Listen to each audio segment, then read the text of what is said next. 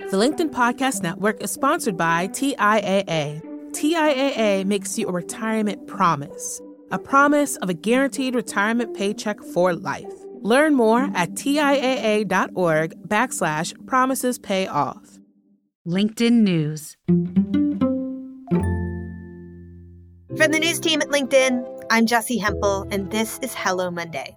Today, I'm talking with the British visual artist Chantelle Martin.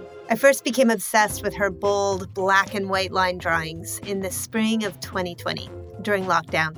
I was staying with my in-laws then, weeks into the quietest days of the quarantine. Everything inside me and around me felt dormant. That's when I caught Chantelle's TED Talk. What if I told you that you could find a way from your heart to your hand to reconnect again?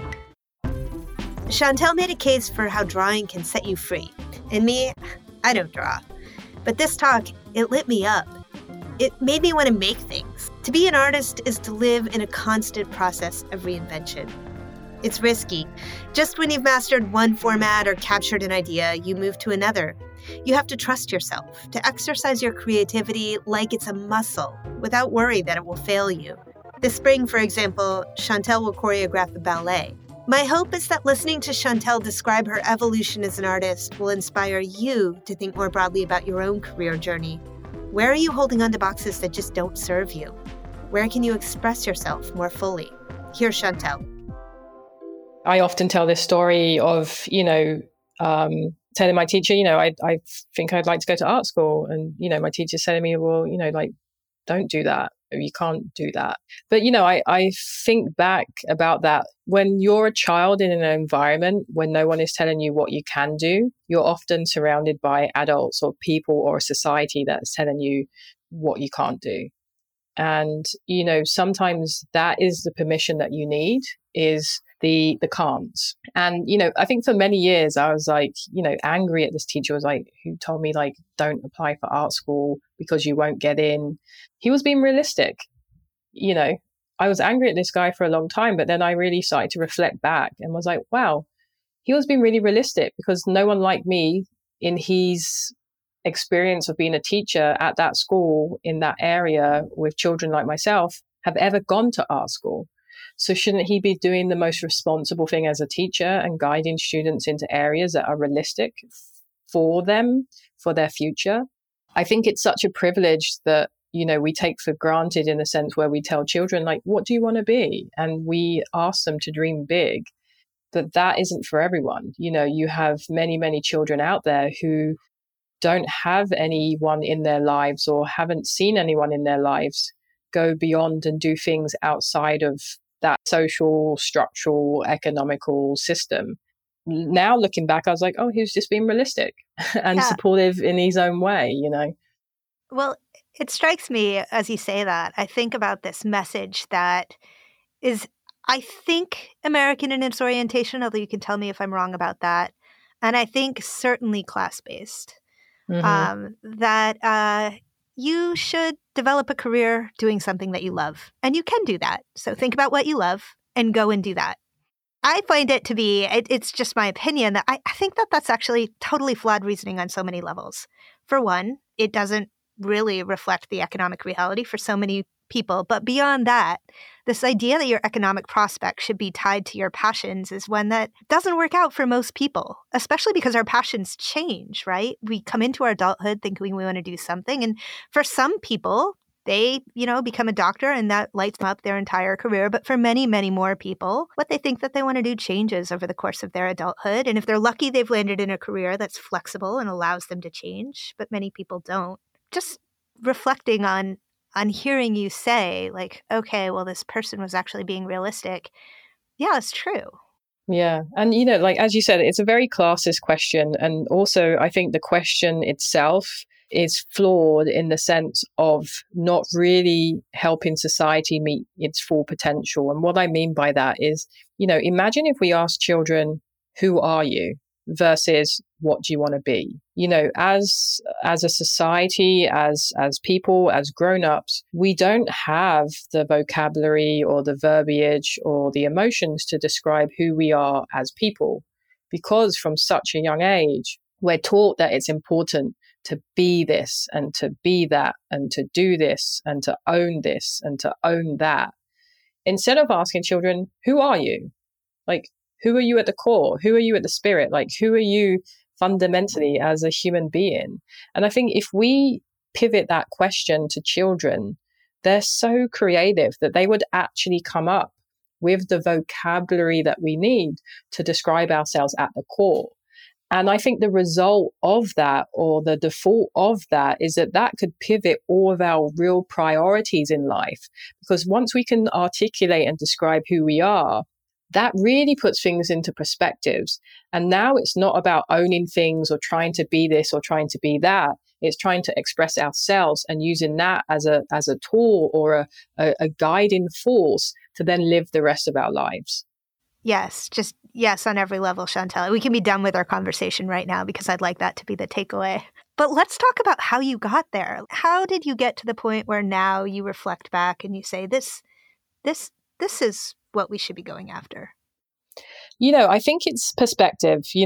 We all live very different lives. We've all had different experiences. I've had an interesting perspective because, I grew up in Southeast London.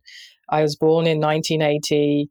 I am a biracial Black child that has a white mother and 2 white stepdads. I don't know my real dad. And then I grew up in a part of Southeast London, which at that time was extremely racist, very white and working class, very homophobic, quite poor.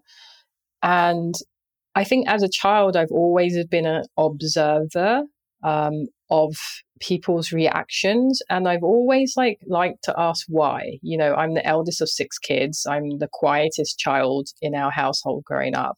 And I just watched everything. And I watched people's interactions, and I watched how people said things or how they moved around or how they carried themselves and how they speak to others.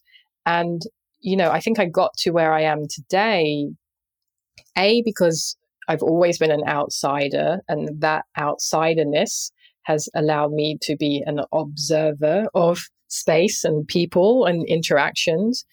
And I've always just had this natural curiosity to observe and watch and to question and then to think about that.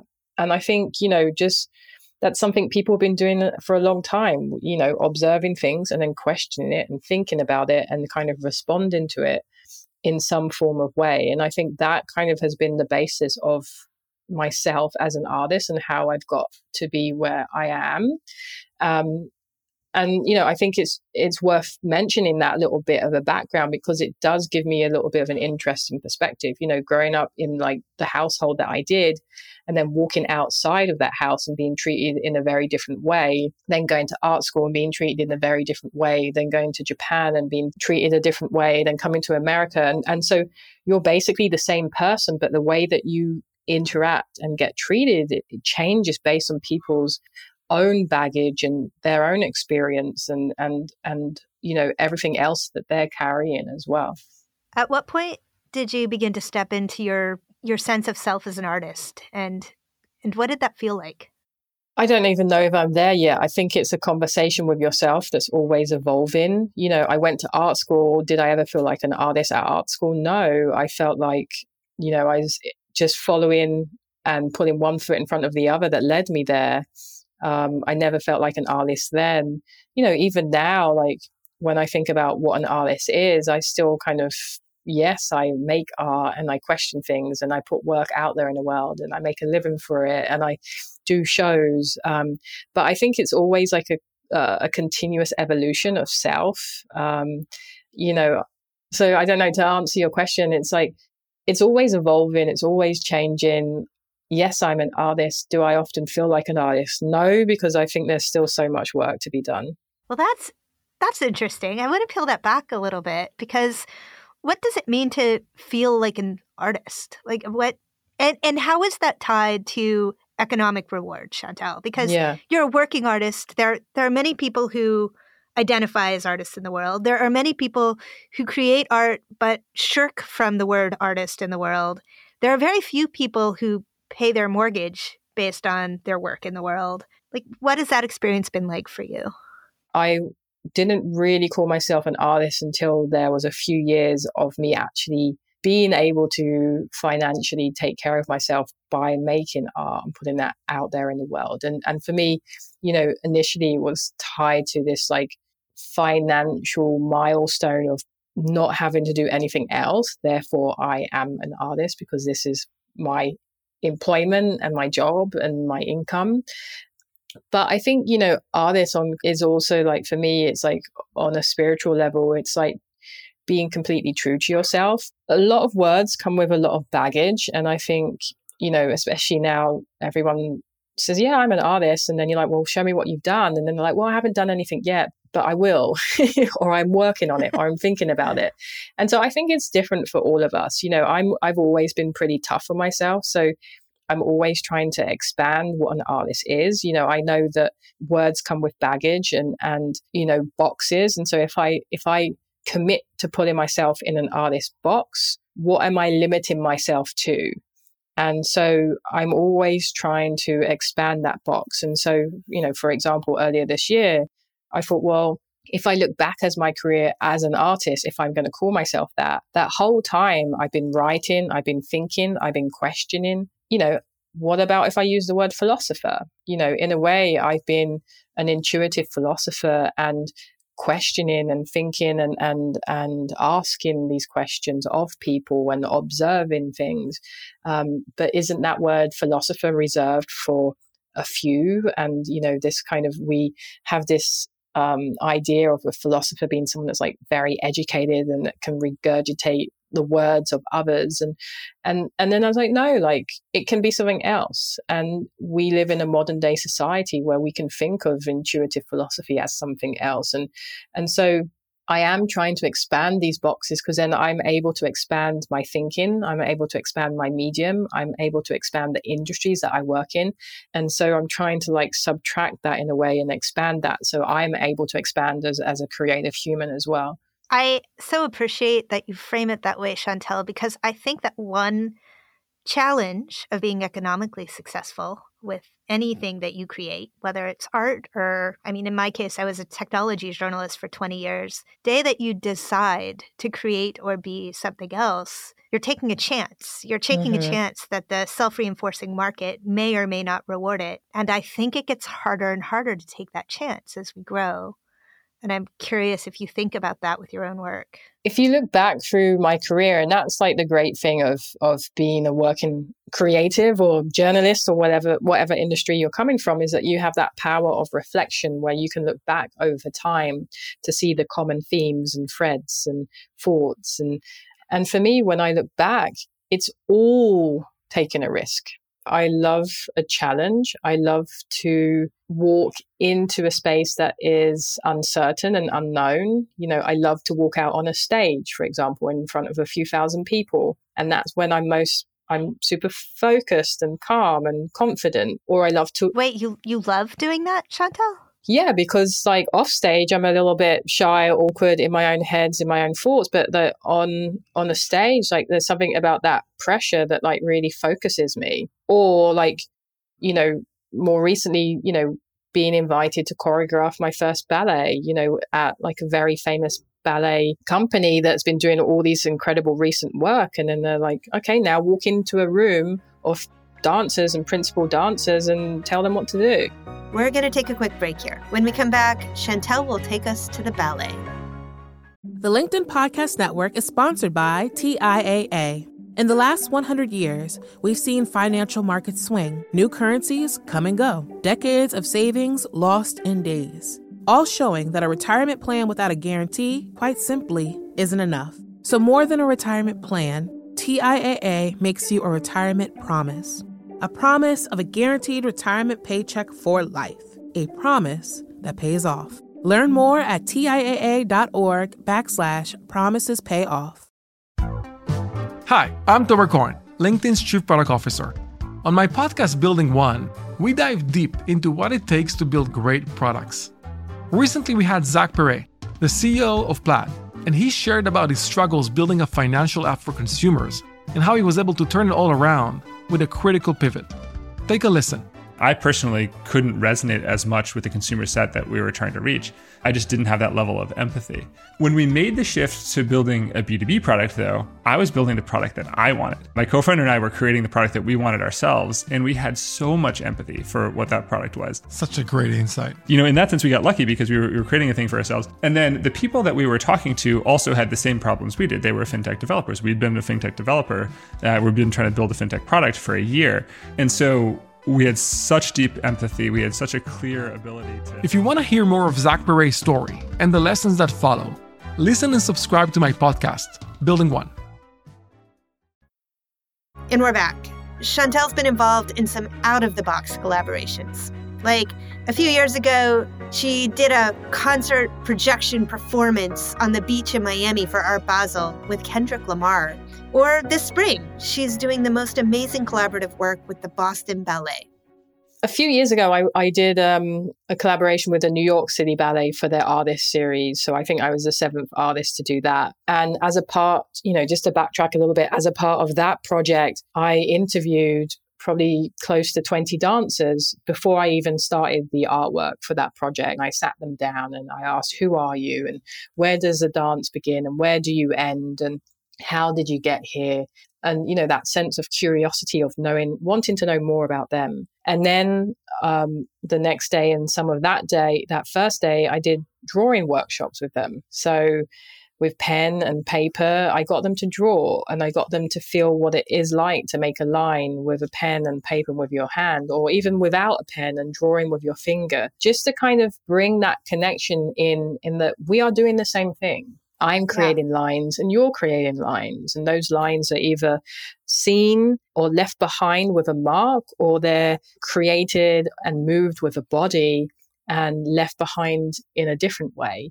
And so I think that was a really nice way of just kind of setting some context and background and some shared love of line. And then from there, for me, it was almost like recreating a drawing, but with a different medium. So in this particular, piece that I'm creating, I think there's a video that's on my Instagram that speaks a little bit about this, where, I talk about collecting lots of adjectives and lots of words, and then having the dancers kind of move to these words and kind of really feel them. Or I would, have them watch videos of children flying kites. And, so my ballet is called Kites. And it's this idea of like metaphorically and physically, like kites are uplifting, they're positive. Even if you haven't flown one, you maybe have that shared memory of like a child running with a kite and what that feels like. And in a way, that's how I create my drawings. My drawings are a collection of recurring lines and characters and words. And for the ballet, I collected recurring lines and patterns, but they were just with the dancers' bodies in space. And then it was a matter of pulling those all together and then trying to tell this story that I'm telling of a kite that kind of wakes up at the beginning of the day and goes on this journey and finds a community and then finds self. Listening to you talk about that, Chantel, it makes me want to ask you how you think about purpose in your own life, whether you think about purpose. Yeah, I think about these things all the time. I have a big tattoo on my arm that says why. And I have another one that says think, and I have another one that says we, or I have a tattoo that says you and me, or a tattoo that says here and now. And I think, over the years, I've been collecting these words because I'm searching for purpose and trying to search for the reasons of being and creating. And, I think the choice of being an artist is a very interesting one when it comes to purpose, because essentially we make things. We don't really know why we're making them. Most of the time we make them because we feel like we have to. And then at some point we die, and so there's that sense of like you're leaving these things that you've made and created behind, and then you move on. And often I get caught up in these cycles of asking myself, what's the point? And, I think often when I get to that place of when I'm asking myself, what's the point? I come back to a few things. And those few things that I come back to are the point or the purpose is to make and to share. The point and the purpose is to create connections and experiences. The point and the purpose is to inspire myself and others for freedom of creation. And the point and purpose is to move from one place to another and to create along that way and just enjoy the process of how I get there. That's beautiful. You know, it makes me think, not surprisingly, and I feel a little self-indulgent saying this, but it makes me think about my own writing and how, for me, and, you know, I've done long-form magazine work my entire career. And with a long-form magazine article, you work on it for a couple months, maybe 3 months if you're lucky, and then you finish it. And then it goes away. And then maybe 2 months later, everybody else in the world interacts with it. And by the time you get to that place, the place where the rest of the world is interacting with it, maybe in your case, it's the place where everybody is sitting in the audience watching in Boston at the Opera House next month. For me, at least, I'm aware that that's not my favorite part. It's almost like it should be my favorite part because it's the part that everybody notices. But the work, the reason, the why is the toiling away, the process, the creation, the being in community with people around the ideas. Like, that's everything. And by the time it gets to the output, I'm on to the next thing that I'm thinking about. Mm-hmm. And I'm just curious how you think about that. You know, I think about that quite similarly. And I think that's why, for me, the process is the work and the output. You know, a lot of the work that I create is by default a performance, even though I'm not a performance artist, but I have learned to really enjoy and want to share the process of creation. So if I'm creating a drawing, there's most likely I'll create an audience to see that and share in the process. Or, you know, if you're doing a talk, that talk, a lot of the time I'm not planning the talk because I wouldn't remember what I planned if I did it. So it's improvised, it's spontaneous. And so I've managed to create an infrastructure for myself as an artist that the process is the most important part of the work. And I think that's like where the magic happens. That's where you're most honest.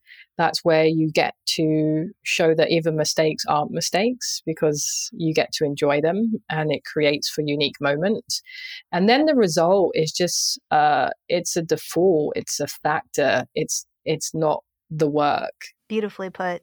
I guess I'd just ask, like, if there's anything you wanted to leave our listeners with as they think about their own journeys, their own sense of creativity, which I think all of our listeners would identify with, even if they're an insurance adjuster by trade. Yeah, you know, I think, as I like to say, is that, you know, the more people that we have picking up a pen and drawing, the better. And, you know, people might be thinking to themselves, well, I can't draw. And I'm like, of course you can, because you did it as a child. And anything that you did as a child, you can probably do as an adult. I would just encourage everyone to find that creative outlet in whatever you do and embrace it. Yeah, you know, I think we all kind of live in a tough world at the moment. And, you know, we need these creative, positive outlets.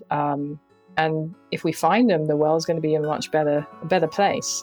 That was Chantel Martin, artist, philosopher, visionary, and so much more. You can learn more about Chantel's work at chantelmartin.art. And this week on Office Hours, we're going to talk creativity. Tell us what creative outlet you had as a child but no longer cultivate. Or maybe you're still cultivating it. We want to hear about that too. You can find us on the LinkedIn news page or email us for a link at hellomonday@linkedin.com. And as always, if you like the show, please rate and review us. It really does help us so much. Hello Monday is a production of LinkedIn. The show is produced by Taisha Henry with help from Wesley Wingo. You can find us on the LinkedIn news page or email us for a link at hellomonday@linkedin.com. And as always, if you like the show, please rate and review us. It really does help us so much. Hello Monday is a production of LinkedIn. The show is produced by Taisha Henry with help from Wesley Wingo. Joan DeGiorgi mixed our show. Florencia Ariando is head of original audio and video. Dave Pond is our technical director. Michaela Greer and Victoria Taylor teach us to draw. Our music was composed just for us by the mysterious Breakmaster Cylinder. Dan Roth is the editor-in-chief of LinkedIn. And, as always, Sarah Storm remains our fairy godmother. I'm Jessie Hempel. See you next Monday, and thanks for listening. Where are you coming to me from? Are you in New York somewhere right now? I'm in sunny LA. I'm in sunny in New York, where it's 20 degrees warmer than it has been for the last 3 weeks. So yeah, I'm going to be there this weekend, so I hope it stays that way for me. Don't get your hopes up.